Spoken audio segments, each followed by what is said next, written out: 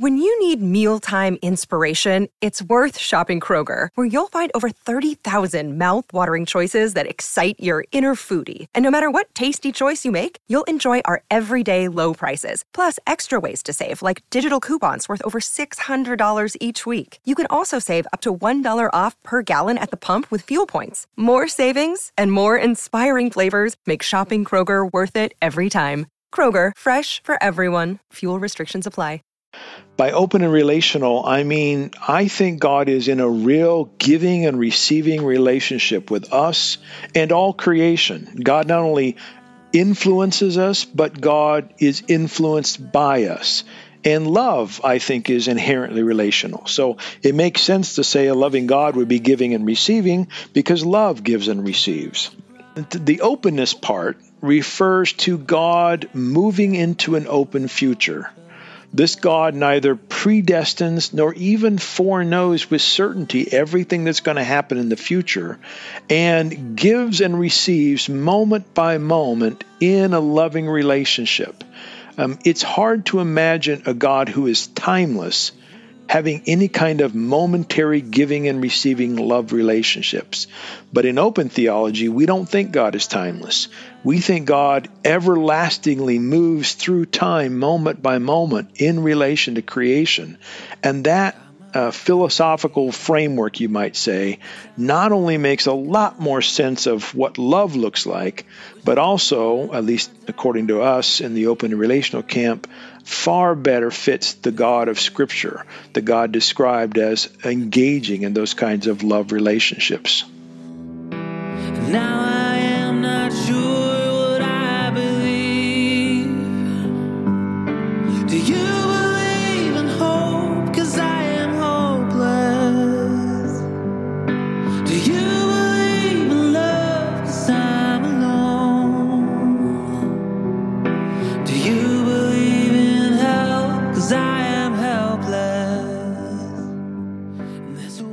Welcome to the Deconstructionist Podcast. I'm your host, John Williamson, and got another returning guest this week. Very excited to talk about his latest book. But before we get to that, if you go to www.thedeconstructionist.com, that is your one-stop shop for everything deconstructionists, or at least related to this podcast anyway. You can listen to our entire back catalog of episodes, read our blog, check out our web store, and grab a t-shirt, coffee mug, or pint glass. Link to us on social media or help support the podcast if you like via our Patreon. Also, don't forget to subscribe so you don't miss a single new episode. And tell a friend. Word of mouth is how we've managed to grow over the years, and so we appreciate that anytime somebody can refer us to someone who might need it. The theme music is by Forrest Clay, a dear friend of ours. You can pick up his brand new EP, Recover, anywhere you find your music. This week, I welcome back our friend, Dr. Thomas J. Oord. Thomas J. Oord is a theologian, philosopher, and scholar of multidisciplinary studies. Oord is a best-selling and award-winning author, having written or edited more than 25 books. He directs a doctoral program at Northwind Theological Seminary and the Center for Open and Relational Theology. A 12-time faculty award-winning professor, he teaches around the globe. Oord is known for his contributions to research on love, open relational theology, science and religion, and the implications of freedom and relationships for transformation. We talk all about his latest book, Pluriform Love, an Open and Relational Theology of Well-Being, which is out now and available anywhere books are sold. So without further ado, we welcome back Dr. Thomas J. Oord. What matters most as the lights go out and I swim towards the coast. Love of life, spirit unbound. It is the truest form of love. All right, welcome to the Deconstructionist Podcast. Thomas J. Oord, you are, I think, now in the Three Timers Club on the show. So welcome back. Hey, it's my pleasure. We'll call it a hat trick. That's right. That's right. So I feel like on Saturday Night Live, when you hit the 5-timers club, we should award you with some sort of like robe or something, a jacket.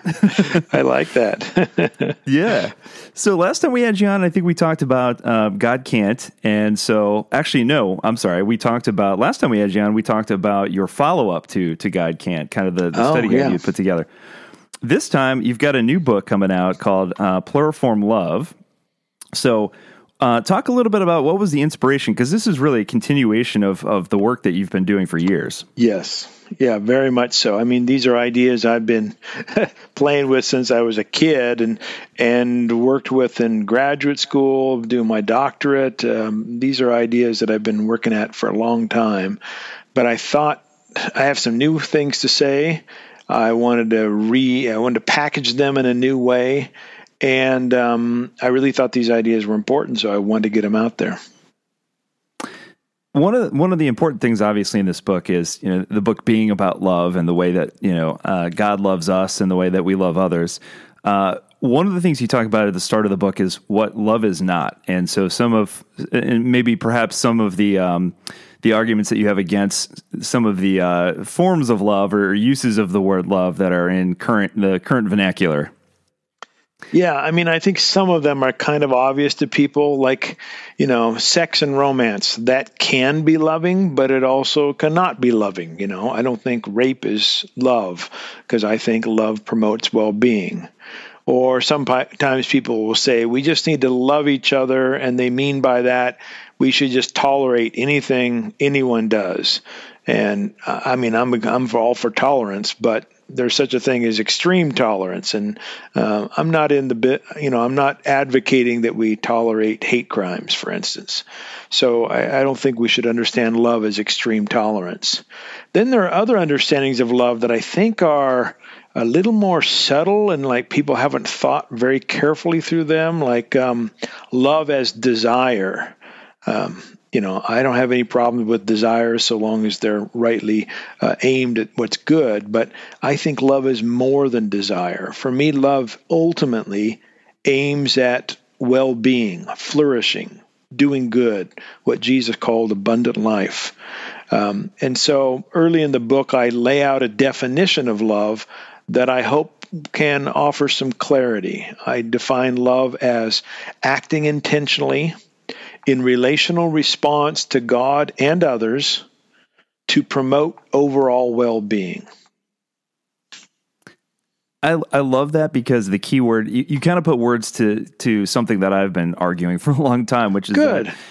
Love being kind of this selfless act. There's, as you said, there's a difference between love when we love others with no ulterior motive, as it were. This truly selfless act of love. To me, that's always been kind of a glimpse into the divine as best we can have one, here on earth.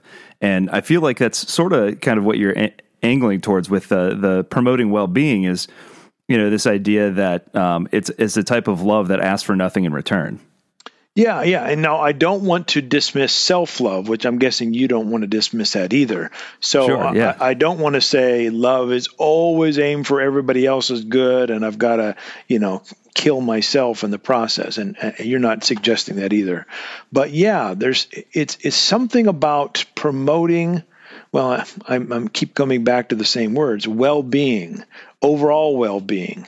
And the overall not only includes my neighbor, but it includes enemies and strangers. It not only includes my family, but it includes my own well-being, at least sometimes. And I even make the claim in this book that it includes God's well-being. So when I use that phrase, overall well-being, I've got a pretty massive vision for whose good we might promote. Yeah, I love that. It makes me think of when you're getting ready to take off on a flight, and the flight attendants are telling you put your mask on first before you put the mask on, for your child next to you. It's like you can't help your child unless you can help yourself first, and kind of much in the same way, you can't possibly love others in the way that God wants you to if you don't love yourself first. Right, and I think in the last 20, 30 years, the most eloquent voices telling us this have come from the feminist community, who many of them women who are bucking against this notion that love never looks out for our own good. No, that love does consider our own good in light of the whole. Now, sometimes we really do have to sacrifice ourselves for others, but it's not love. Sometimes really calls us to promote our own good. I mean, this morning, while I was getting ready, I brushed my teeth. That was primarily for my own good. I don't want cavities. I also had in mind other people smelling my breath, so I had, that was played part of it. But it was primarily because I want good teeth, and I don't think there's anything wrong with that kind of self-love. Yeah, absolutely. So talk a little bit about one of the things you mentioned at the beginning of the book also is you kind of critique some modern theologians' definition of love, or in one instance, the lack of love as a central tenet of their theology. So talk about that a little bit, because I think kind of modern interpretation, or what we kind of take for granted as this is the way we've always viewed things, we take that for granted that maybe not. Yeah. Well, I pick on two people in particular who are alive today and who are writing. One is a biblical scholar who's pretty prominent. His name is Richard Hayes. I think he just retired from Duke University. He wrote this massive book on New Testament ethics. And in that book, he says there are three focal points for Christian ethics, and love is not among them. And then he gives a little explanation for why he doesn't put love among them. And in this book, I lay that out and then criticize that pretty strongly. So in his case, it's someone explicitly setting aside love as the core. But it's much more common for people, or for the person who represents the second kind of thinker, to be acting in the academy. And that's the idea of someone who says they think God is loving, but their theological doctrines just don't mesh with the way we understand love. Maybe, they believe God predestines everything, and yet somehow God loves even though the Holocaust and your sister's rape was predestined. Or maybe these people think it's somehow loving for God to send people to eternal conscious torment in hell, which makes no sense to me. Or more subtly, they'll say things like, God's love is always giving, it's never receiving, it's never relational. But everything we know about love involves real relationships. It involves giving and receiving, influencing others and being influenced. And so there's a whole realm of theological claims that are made by people who want to say God is loving, but the way those claims kind of play out in their theology, it just doesn't fit with what we know as love. And I criticize that approach pretty strongly.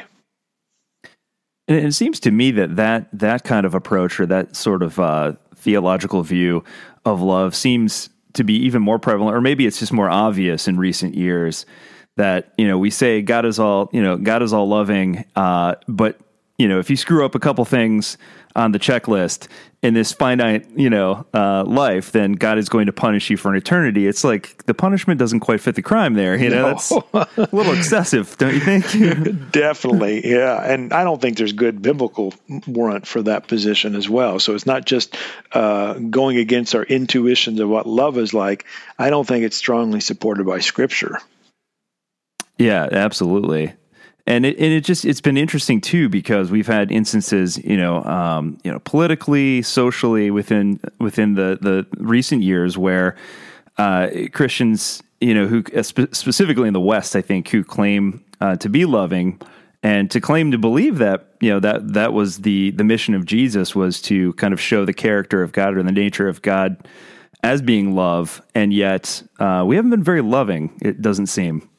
No, and it plays out in a bunch of ways. Many of them are super obvious to people who are looking from the outside, that sometimes Christians will say, well, I'm being loving, but I'm excluding people of color, or I'm excluding people who are LGBTQ from having full inclusion in the faith community. Those things, we talk about those an awful lot in popular culture, and we know that there's something going wrong there.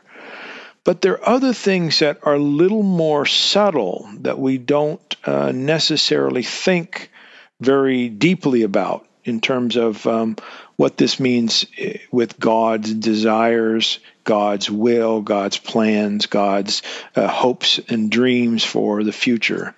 And I guess I want to say we need to have a full-orbed understanding of what God's love is that meshes with our deepest intuitions about what promoting well-being looks like for everyone, for all creation, for ourselves, our neighbors, our enemies, strangers, the planet, etc. And that, in my view, requires some rethinking of what much traditional theology has said. Yeah, and one of the interesting things that you point out in the book also, and I would have never guessed this, is that, the Old Testament, or what we call the Old Testament as Christians, does have a lot of kind of very violent stories in it. And yet, despite that, you mentioned that love shows up more than any other concept within the Old Testament. I found that to be very interesting. Yeah, it's a recurring theme. There's a kind of a little set of phrases that occurs in about 8 or 9 books. It talks about God being slow to anger, abounding in steadfast love, etc. Those are there, but it's also true that there are some passages in which God is portrayed as wanting violence, as endorsing genocide, etc. And biblical scholars and theologians have wrestled with those over the years. I'm often dissatisfied with where they end up because many of them are so keen on making sure the Bible is authoritative that they give these really strange explanations for divine violence in the Bible. They'll say, if you look at it in this kind of odd way, maybe it's really loving for God to want genocide. And I think we should just come right out and say, look, some of these passages just get God wrong. They misunderstand what God's up to. And the reason we say that is not because, we think we're so much more enlightened and perfectly, all omniscient. It's because we look at the general drift of Scripture. We look at the revelation of God in Jesus. We consult our deep intuitions, our moral intuitions, and say those are valid and valuable standards by which we should judge these genocide passages in the Old Testament or whatever. And there's some in the New Testament that are bothersome as well. But again, I think the general drift of Scripture points to a God of love. We ought to privilege those and then build from them. And to that point, you make this, you bring this up in the book as well, and I think this is kind of important. No matter what you're talking about from a biblical standpoint, is specifically in the West, we seem to put a lot of weight into Scripture, which is fine, but we also kind of ignore experience. If we agree that the Spirit continues to work long after we finished writing what became the New Testament, then experience is also important. Definitely. I think Scripture is a record of people's experiences. So it's not like experience is something over and against Scripture. It's people's experiences recorded in Scripture. Now, I also think God is inspiring, acting in the world, and sometimes people are more in tune with God and therefore better reflect God's desires, wishes, God's word, you might say. And other times they're not so in tune with God, and sometimes they miss it. And some of the biblical passages that have problems, we can just attribute to people misunderstanding God. But there's also some things in Scripture that reflect the experience of people in the time that today we just think are wrong. Some of those are scientific kinds of things. Some of those are about cosmology. Some of those are about, personal ethics, like what you should do if you have a period, or, the status of people who have little hair or balding like me. We just think there's, things are different because our experience is different, and we think we can count on at least our experience giving some truth about the way the world is and maybe who God is as well. Yeah, it makes me think of, I can't remember who it was that made this point, this example, talked about the the Great Flood. And if you live in a time that exists prior to satellite images and and airplanes and the ability to go from one side of the planet to the other, and your entire world is basically 5 square miles, then if that 5 square mile area floods, then the world is flooding to you, Right. Yeah. Very good point. Yeah.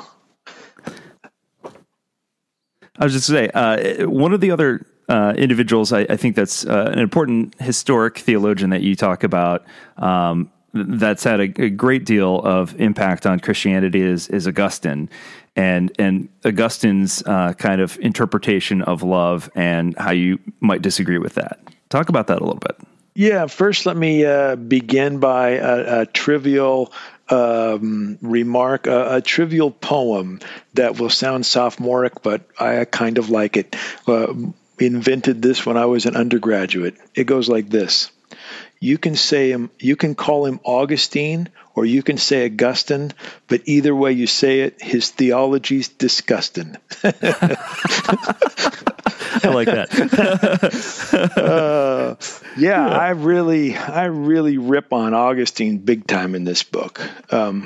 I not only think he misunderstands love in Scripture, and I go to great pains to show how that's the case, claiming that more than 90% of the mentions of love in the Bible pertain to well-being, and Augustine thinks love is all about desire.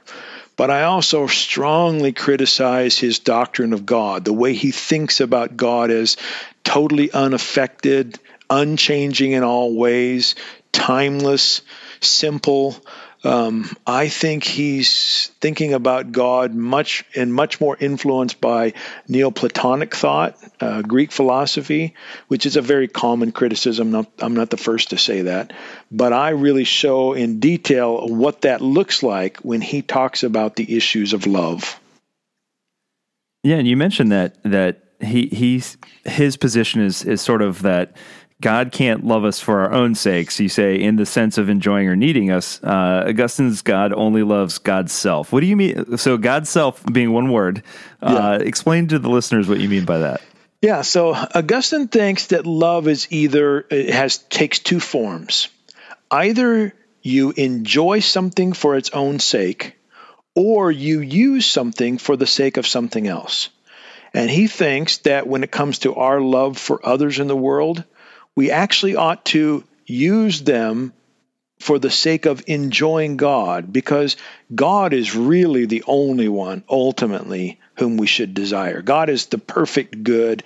God has no flaws whatsoever. And if we're really smart, we'll place our longings and our desires on that which is eternal and perfect, which is God, not on each other. Now, we might love each other as a means to God, but we don't love each other for their own sakes, in and of themselves. And then Augustine takes this logic and applies it to God and says, okay, well, God is super smart. God knows what's the best, the ultimate, the perfect, the supremely desirable, and that is God's own self. So God just desires God's own self. God doesn't love the world in the sense of promoting its well-being. God wants what's best, and God is best, so God wants God's self. And Augustine's pretty explicit about this. I'm not making this stuff up. It's right there in his own writings. He does want to say at one point that God can use us, but then that makes no sense because he's got a God who has no needs whatsoever. So if God has no needs, he has no need to use us for something else. And so even though he wants to say God loves us by using us, he really doesn't mean that because God has no need. Oh man, a lot of charismatic Christians are going to be really upset by that. They love to say that, God loves us by using us. The term "using us" being the key there. You hear that a lot, so that's yeah, and I think God can call upon us to do things in the world to promote well-being and use us in that sense. That's not using us as like a tool, as if we have no value in and of ourselves. So God can both enjoy us for our own sakes and use us in the sense of calling us to do something good in the world. At least that's the God I believe in. But Augustine's God can't do either of those, at least not in a intellectually consistent way.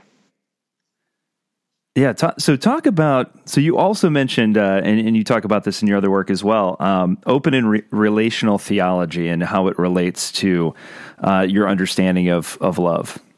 Yeah, that for me is the best way to think about God and God's love. By open and relational, I mean, I think God is in a real giving and receiving relationship with us and all creation. God not only influences us, but God is influenced by us. And love, I think, is inherently relational. So it makes sense to say a loving God would be giving and receiving because love gives and receives. I also like think that. Oh, sorry. Yeah, go on. So, no, keep going. Yeah. To say God, the openness part refers to God moving into an open future. This God neither predestines nor even foreknows with certainty everything that's going to happen in the future, and gives and receives moment by moment in a loving relationship.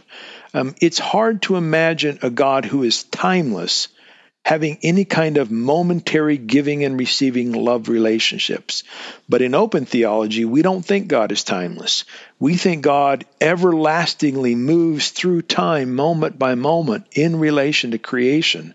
And that philosophical framework, you might say, not only makes a lot more sense of what love looks like, but also, at least according to us in the open and relational camp, far better fits the God of Scripture, the God described as engaging in those kinds of love relationships.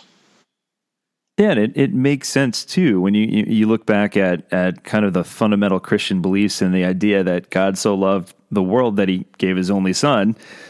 You know, it's almost as if he's saying, you know, I love my creation so much, I literally want to interact with it, you know, right. in human form. Yeah. Yeah. And there's lots of really paradoxes that come up if you think God is truly timeless. For instance, nearly every person I know who's a Christian thinks that God created the world.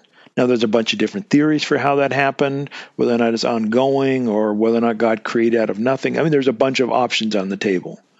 But if you think that God created in one moment, and in the previous moment something else God wasn't creating, or God decided to create in one moment, then you've got a God who is making decisions in time. And a timeless God can't do that. So even just the mere idea that God creates requires some kind of notion of God moving through time. I love that. The other thing that I really like that you say too is you talk about essential kenosis. I thought that was really interesting. Talk about what you mean by that. Yeah, this is a kind of a nerdy word, academic phrase that I invented a few years ago to describe this passage in Philippians chapter 2 that's fairly famous in scholarly circles. It's called the kenosis passage. It comes in a song or hymn in which Paul seems to be quoting. And the song says something like, Jesus doesn't consider equality with God something to be clung to, but kenosis, self-gives, self-empties, taking the form of servant, even suffering, dying on the cross. And what theologians have said is that this kenosis of Jesus, this self-giving love, servant-like love, vulnerability, that tells us something about God, that God is servant-like, self-giving, vulnerable. And a bunch of theologians have made this kind of argument. Jürgen Moltmann, I could list a ton of them. Yeah, weak theology, it comes to mind. Yeah. Mm-hmm. What I've added to that mix by adding the word essential is I claim that it's God's very nature to be like this. It wasn't like God chooses to be self-giving and others empowering, as if God could have chosen not to engage the world, not to be vulnerable, as if God could have just decided to make us all robots and control us. I think it's God's very nature to do it this way. Therefore, because God is self-giving and others empowering and must do so, God simply can't control others. The phrase I like to use is God's love is inherently uncontrolling. And that idea really helps to make sense of the evil in the world, because we don't have to say God caused the evil or even allowed or permitted it. We can say God is always loving, always acting, and simply can't control those to whom God gives freedom, agency, self-existence, life, etc. Yeah, I thought that was interesting because you do mention that in the book as well. You talk about the fact that along with this gift that humans have been given of free will, we can also choose not to love in certain instances. And clearly we do that often. We choose not to. And so, yeah, I thought that was interesting. And it kind of plays into this idea that, ultimately, even in the moment where we're at our worst, as human beings, literally crucifying God himself, if you believe that, or if you go down that train of thinking that literally God loved us so much that he allowed that, as he said, doesn't intervene. Yeah. Allows our free will to take it as far as it could possibly go. Yeah, and I'm saying even stronger than that word allow. I'm saying God necessarily gives us free will, and God can't take it away or override it or decide not to give it. And that's a bold claim that a lot of theologians don't want to go quite that far. But the advantage of doing so is then we can say, when your brother is tortured by the neighborhood bully, we don't have to say God allowed that torture. Or when some people group are eliminated from the planet through genocide, we don't have to say, well, God could have stopped it, but God permitted it. We can say God was always acting in a loving way possible, but simply couldn't stop it single-handedly, required the perpetrators to stop their action or the rest of us to somehow use our bodies to try to prevent that genocide. Well, it seems to me that what that opens up as well is the extreme opposite as well. So, obviously in the extreme moments where we choose not to love, the polar opposite of that, it seems to me, when we do choose to love and to, embrace the best of our humanity, then that's sort of what the Bible talks about in terms of bringing a little bit of the kingdom, on earth. Yes, that's crucial in my view. I call this this indispensable love synergy. That is, God, we can count on God to always love, but God calls us to cooperate, to collaborate in this love project. And what we do, it really makes a difference. There's a number of theologians today who will say things like, the sovereign God of the universe has decided to invite us to participate in what God's doing in the world. We should join. And those theologians in their back pocket keep the idea that God could just do everything that needs to be done all alone. God can fix it single-handedly. And if that's true, then our contribution doesn't really matter. I mean, it's kind of nice maybe, but ultimately God's just going to get done whatever God wants to get done. In my view, what we do truly matters. There are things God wants to occur that can't occur unless we cooperate. And that means you and I have a real role to play in making the world a better place, the kingdom of God, whatever language you want to use. We make a difference. When you need mealtime inspiration, it's worth shopping Kroger, where you'll find over 30,000 mouth-watering choices that excite your inner foodie. And no matter what tasty choice you make, you'll enjoy our everyday low prices, plus extra ways to save, like digital coupons worth over $600 each week. You can also save up to $1 off per gallon at the pump with fuel points. More savings and more inspiring flavors make shopping Kroger worth it every time. Kroger, fresh for everyone. Fuel restrictions apply. Yeah, I love that. Along with that, you have a relatively new term that you bring up in the new book. So we talked about essential kenosis. How about essential hesed? I think that's a new one. I don't remember hearing that one before. Yeah, one of the fun things about writing books is, at least in this case, and I could point to others, you start the book and you kind of got an idea where you want to go, but along the way, like a new idea pops up you hadn't planned. And this is one of those.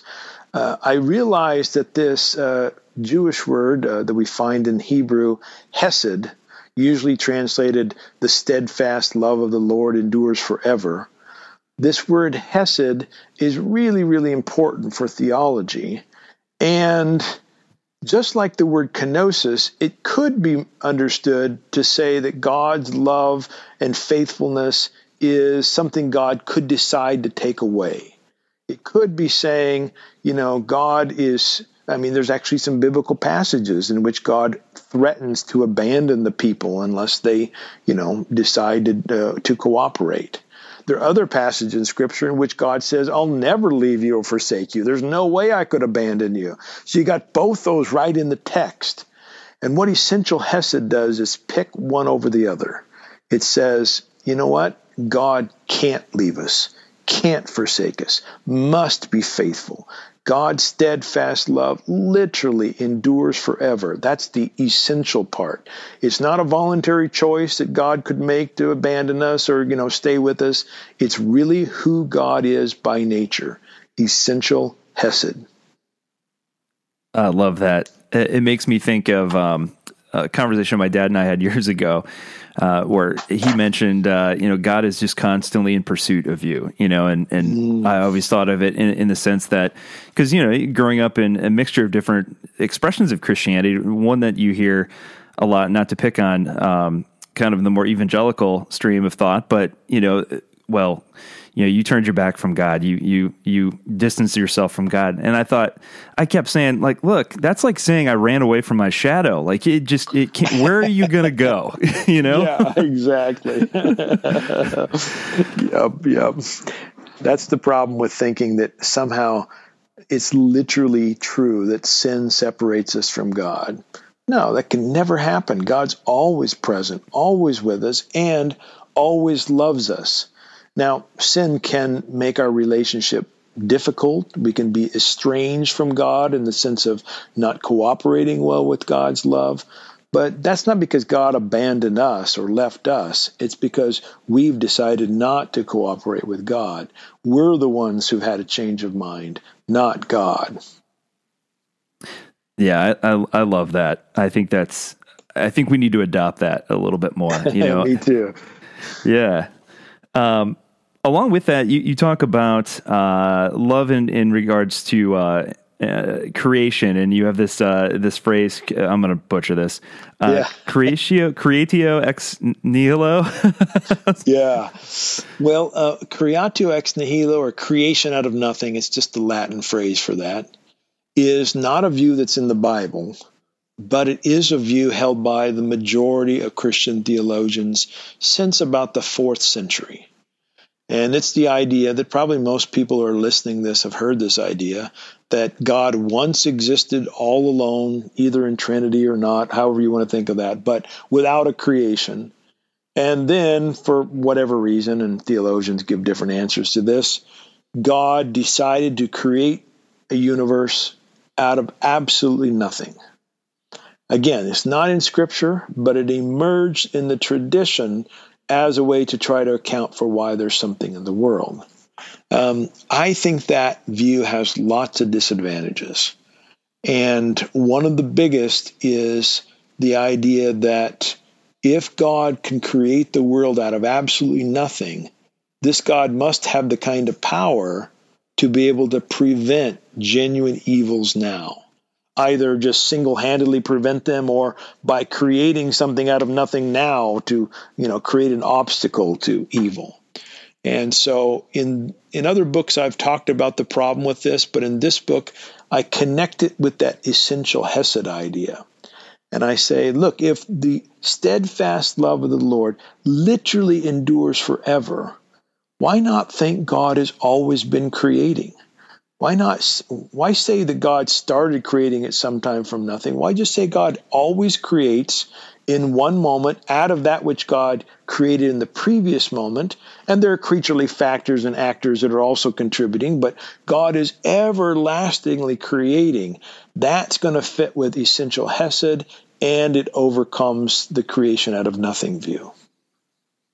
I know we talked a little bit about that. So if you're tuning in for the first time and you're hearing our conversation, go back to the first two interviews that we did, because we do talk about that, because I remember I brought up, because it always makes me think of well, now it's retired, the Hubble Space Telescope. And these images that we get back now, it'll be the James Webb Telescope, hopefully fairly soon, but it absolutely makes sense to me in my mind as a science space nerd that, of course, God continues to create. Scientists are saying now that the universe is expanding at light speed outward, infinitely.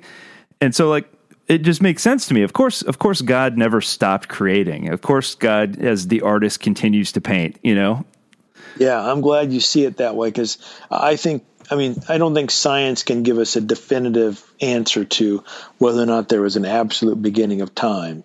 But I do think this idea fits the general scientific view of this continually creating.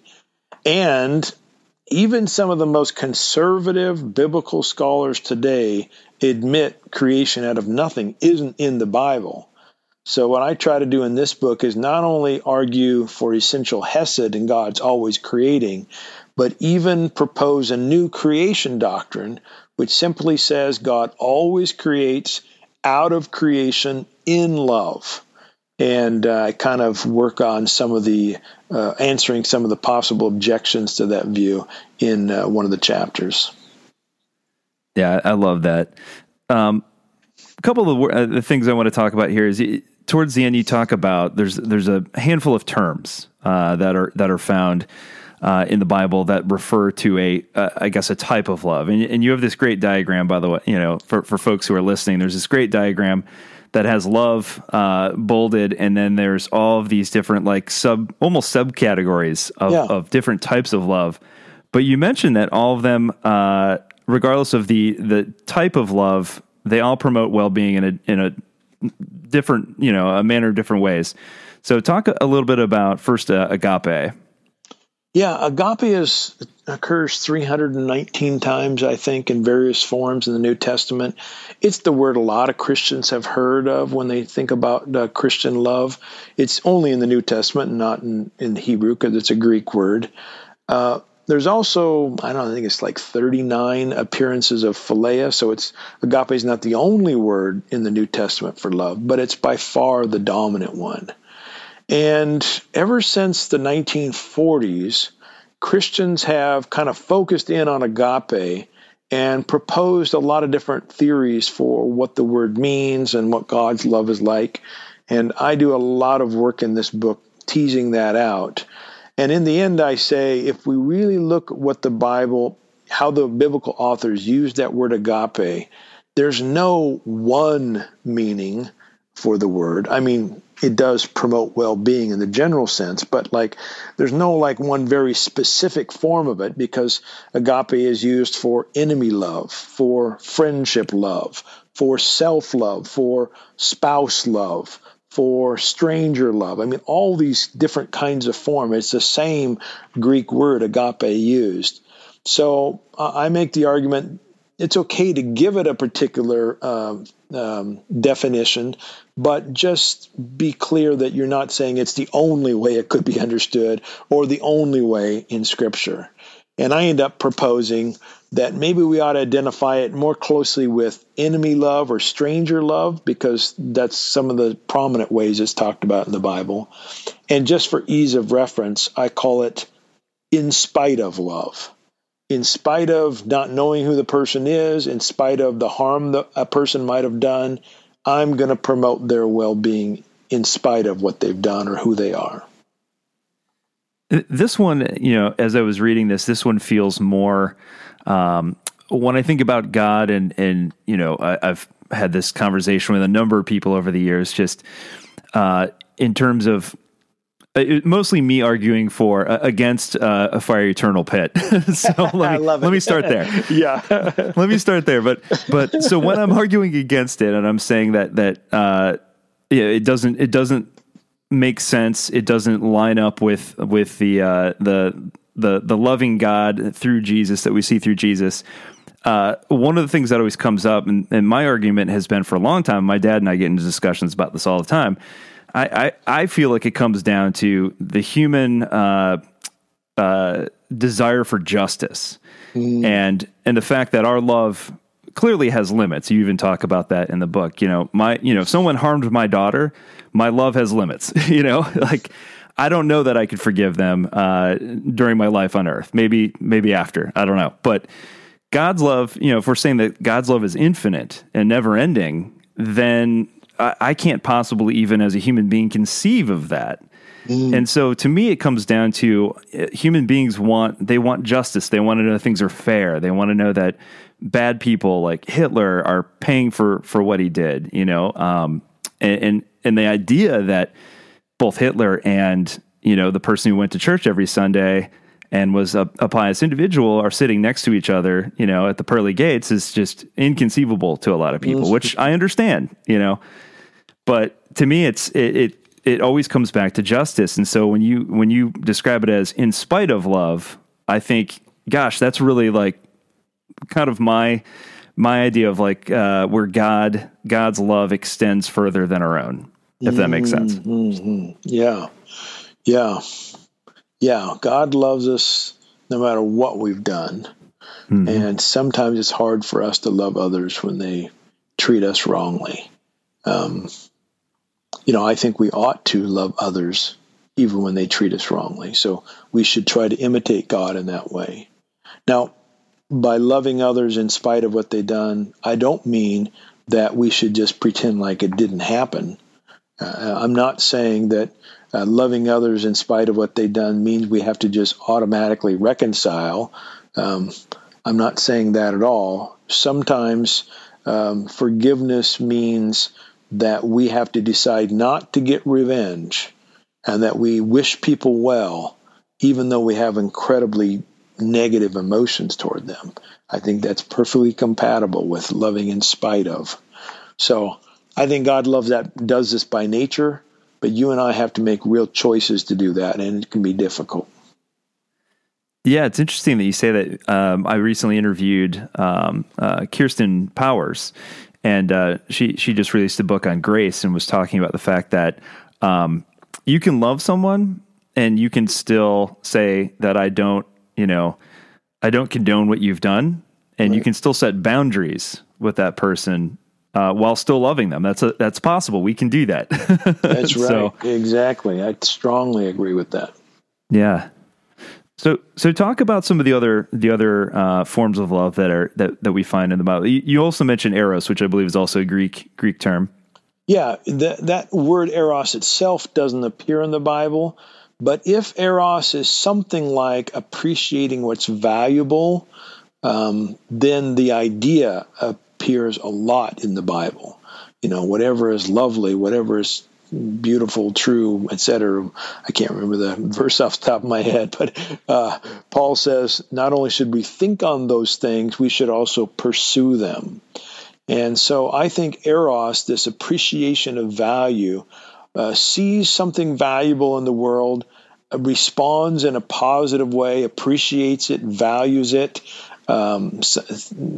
understands it as worthwhile, and that's a way to promote well-being as well. And so, unfortunately, in the Christian tradition, some people have so restricted what love is. They've said, well, love is only, self-sacrificial, or you only love despite the sin that was committed against you. But there's lots of biblical support for the idea that we all can also love in appreciating what's helpful, valuable, worthwhile in others. And it's true in our everyday life.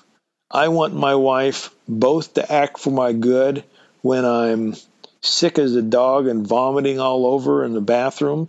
I want her to love in spite of the fact that I'm not fun to be around that day. But I also want her to love me by saying, Tom, you look hot. Yeah. I'm attracted to you. There's something valuable about you. Maybe it's your personality, your looks, whatever. Maybe, she'd never say I got great jokes, but something, something she finds valuable about me. I want that kind of love as well. Yeah, I think this is so important. Not very often do you hear conversations regarding love and its many different facets. We kind of lump everything in just the word love and assume that all types of love are the same. And so I think it's really interesting that you've got agape, or what you call the in spite of form of love, eros, as the because of form of love. And then you talk about philia, which you call the alongside of form of love. So talk about what you mean by that. Yeah, this one's the idea of friendship love is what a lot of people would call it. And Scripture not only talks about us being friends with others, but even friends with God, something Aristotle did not think was possible, but the biblical writers thought friendship with God was possible. I kind of expanded a little bit and talk more in terms of cooperation and collaboration that we can work alongside of. That's the little catchphrase I have for philia, alongside of God and others. And this gets back to some of my claims about how God really needs our cooperation for love to thrive in our lives and in the world. And it's not just God, but it's others as well whom we can love as friends.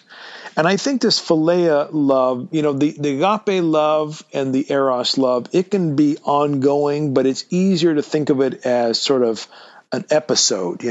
Someone treats you badly. What are you going to do in response? Well, I'm not going to get revenge. I'm going to try to act for their well-being and the well-being of the whole in spite of what they've done. Or you come upon, there's something you admire in someone or something in the world. You love it because of its value, and it's kind of the episode.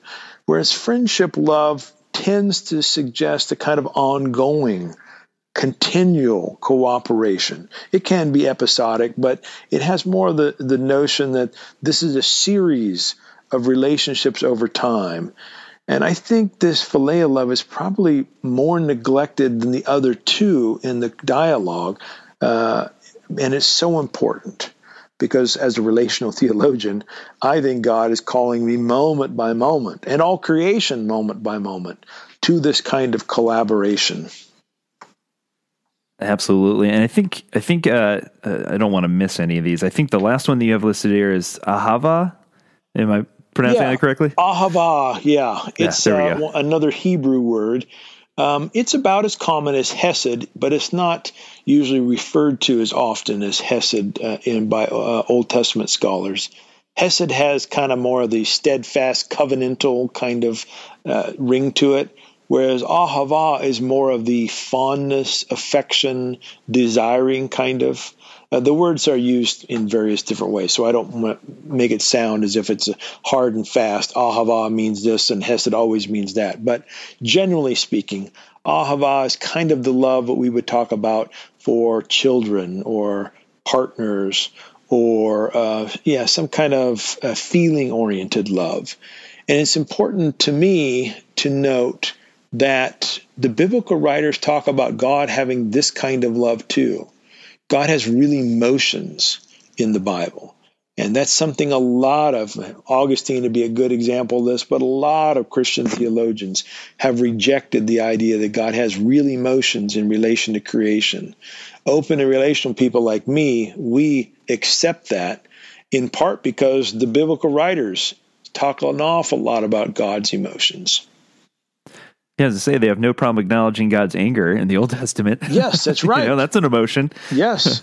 Anger, sadness. Sometimes God's really happy and proud, pleased, delighted, I think is the words translators usually will use. But yeah, God's got a range of emotions. Now, in the open and relational community, we like to say these emotions in God are real, but unlike emotions in humans that sometimes get out of hand and cause us to do things that are not helpful, sinful, evil perhaps even, In God, that never happens because God's nature is love. That never changes. But so God can have both emotions and yet never break bad, always be steadfastly loving. So the last thing I want to ask you about to comment on is one of the things you say is the biblical writers do not account for all possible exceptions of love in their time or ours. The meaning of love is uniform, but its expressions are pluriform, which I love because it really gets back to the idea that love manifests in a multitude of different ways. So talk about that a little bit. Yeah, there are lots of expressions of love that we do day by day that aren't mentioned in the Bible. Right now, we're doing one. There's no biblical passage that says, love your neighbor by having a podcast conversation. But I think what you and I are doing right now can be a real form of love. I intended it to be a loving action because I intend this conversation to promote well-being, to help others, to help you and me, to somehow make the world and our lives a better place. But no mention of podcasts in the Bible. No mention of so many things we do on a day-to-day basis, driving our kids to school. But all these very mundane, often mundane, sometimes they're spectacular, but often they're mundane things we do to make our lives and the lives of others better. Those are real forms of love that I think God calls us to moment by moment. And 99.99% of them are not mentioned in the Bible. Maybe sort of a general idea is mentioned, like, helping others or being good to your family. That's the same as driving your kids to school. But the specific forms, 99.99% of the forms of love we express aren't explicitly mentioned in Scripture. Man, well, I think the way we got to leave it is what are some of your last thoughts? What is your hope for this book? Because God knows we could use a lot more love out there today. So what is kind of your hope for this book? Well, this is kind of a more academic book than I sometimes write. I have this kind of system in my life. I write a book for the academy and then a book for the person on the street. And this one's a little more on the academic side of things. I think there is a ton of confusion around the L word, the love word. And I think some Christians have oftentimes contributed to that confusion rather than clarifying. And so a big part of what this book is doing is clarifying, saying this is a general definition of love. So love has one meaning here that makes sense. Then it has lots of different forms, and we can express those and appreciate those and celebrate the diversity of forms of love, understanding they all have this one definition in common. So that's one major goal. And maybe the second one I'll mention is something I've already hinted at, I guess more than hinted at, I've talked about. And that is, it's not just that we have confusion about what love is.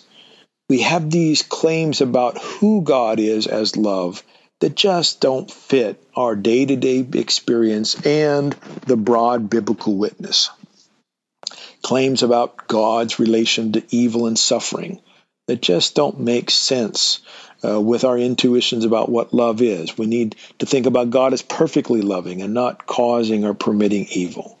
Or notions about God being able to forsake us, leave us, and abandon us that just don't fit what we understand what love truly is, that forbears with us, to use that old word.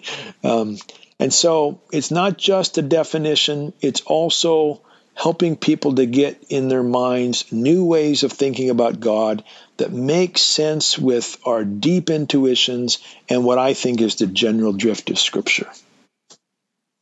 Beautiful. I love it. It's a great book. Before I let you go, where can people go to get a copy? Well, first of all, when is it out?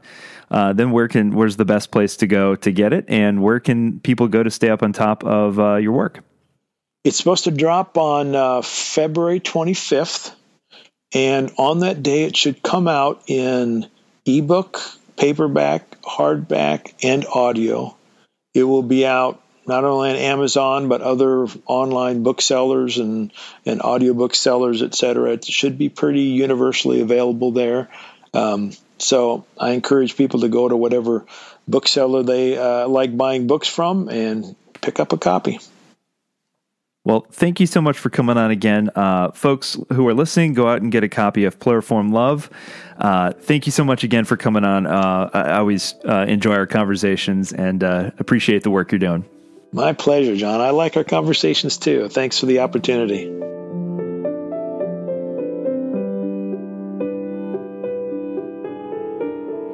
John was young and driven with a heart of gold.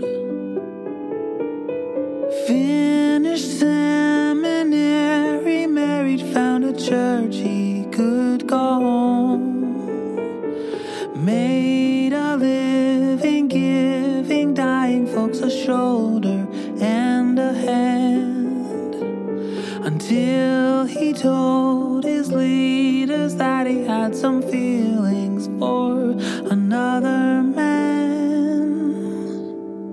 And they said, John, you must go and take your broken heart and walk it to the door. We know you're hurting and you've been giving, but now you're damaged goods and you gotta give some more. John, we love you, but we can't love you. You must go.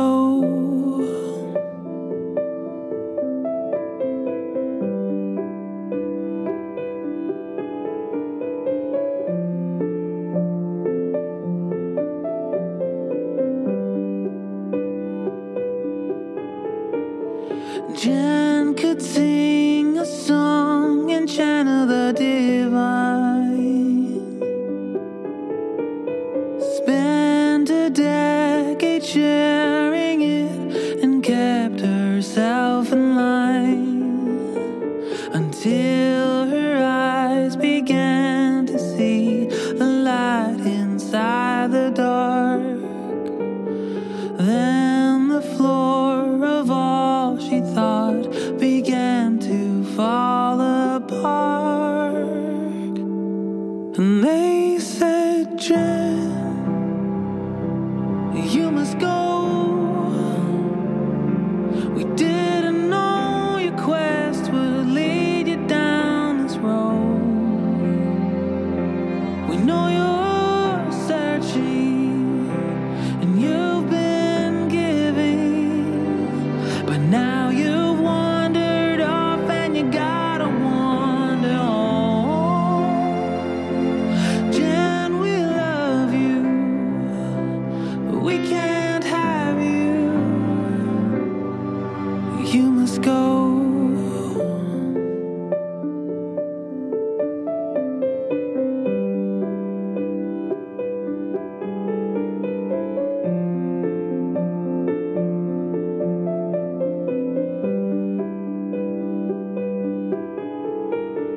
Jane was born with skin darker than her peers. Spent a cycle telling them the reasons for her fears. No one seemed to know or care about the past. Then they showed her where she stood with every vote they cast. And they said, Jane, thanks for your time, but there's no room for you when there's power on the line.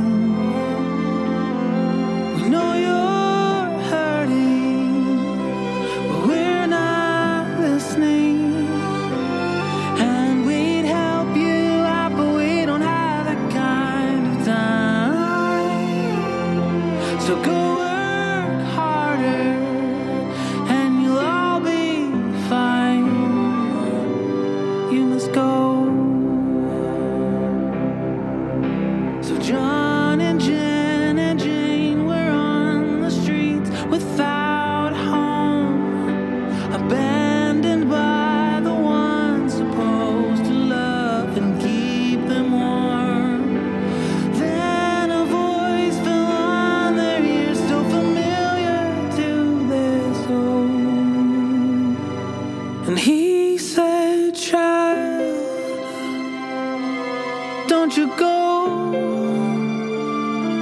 I want your broken heart and your beautiful soul. I felt you hurting, I've seen you giving, and I'll stay right here till you have the power to stand. They may not want you, but I know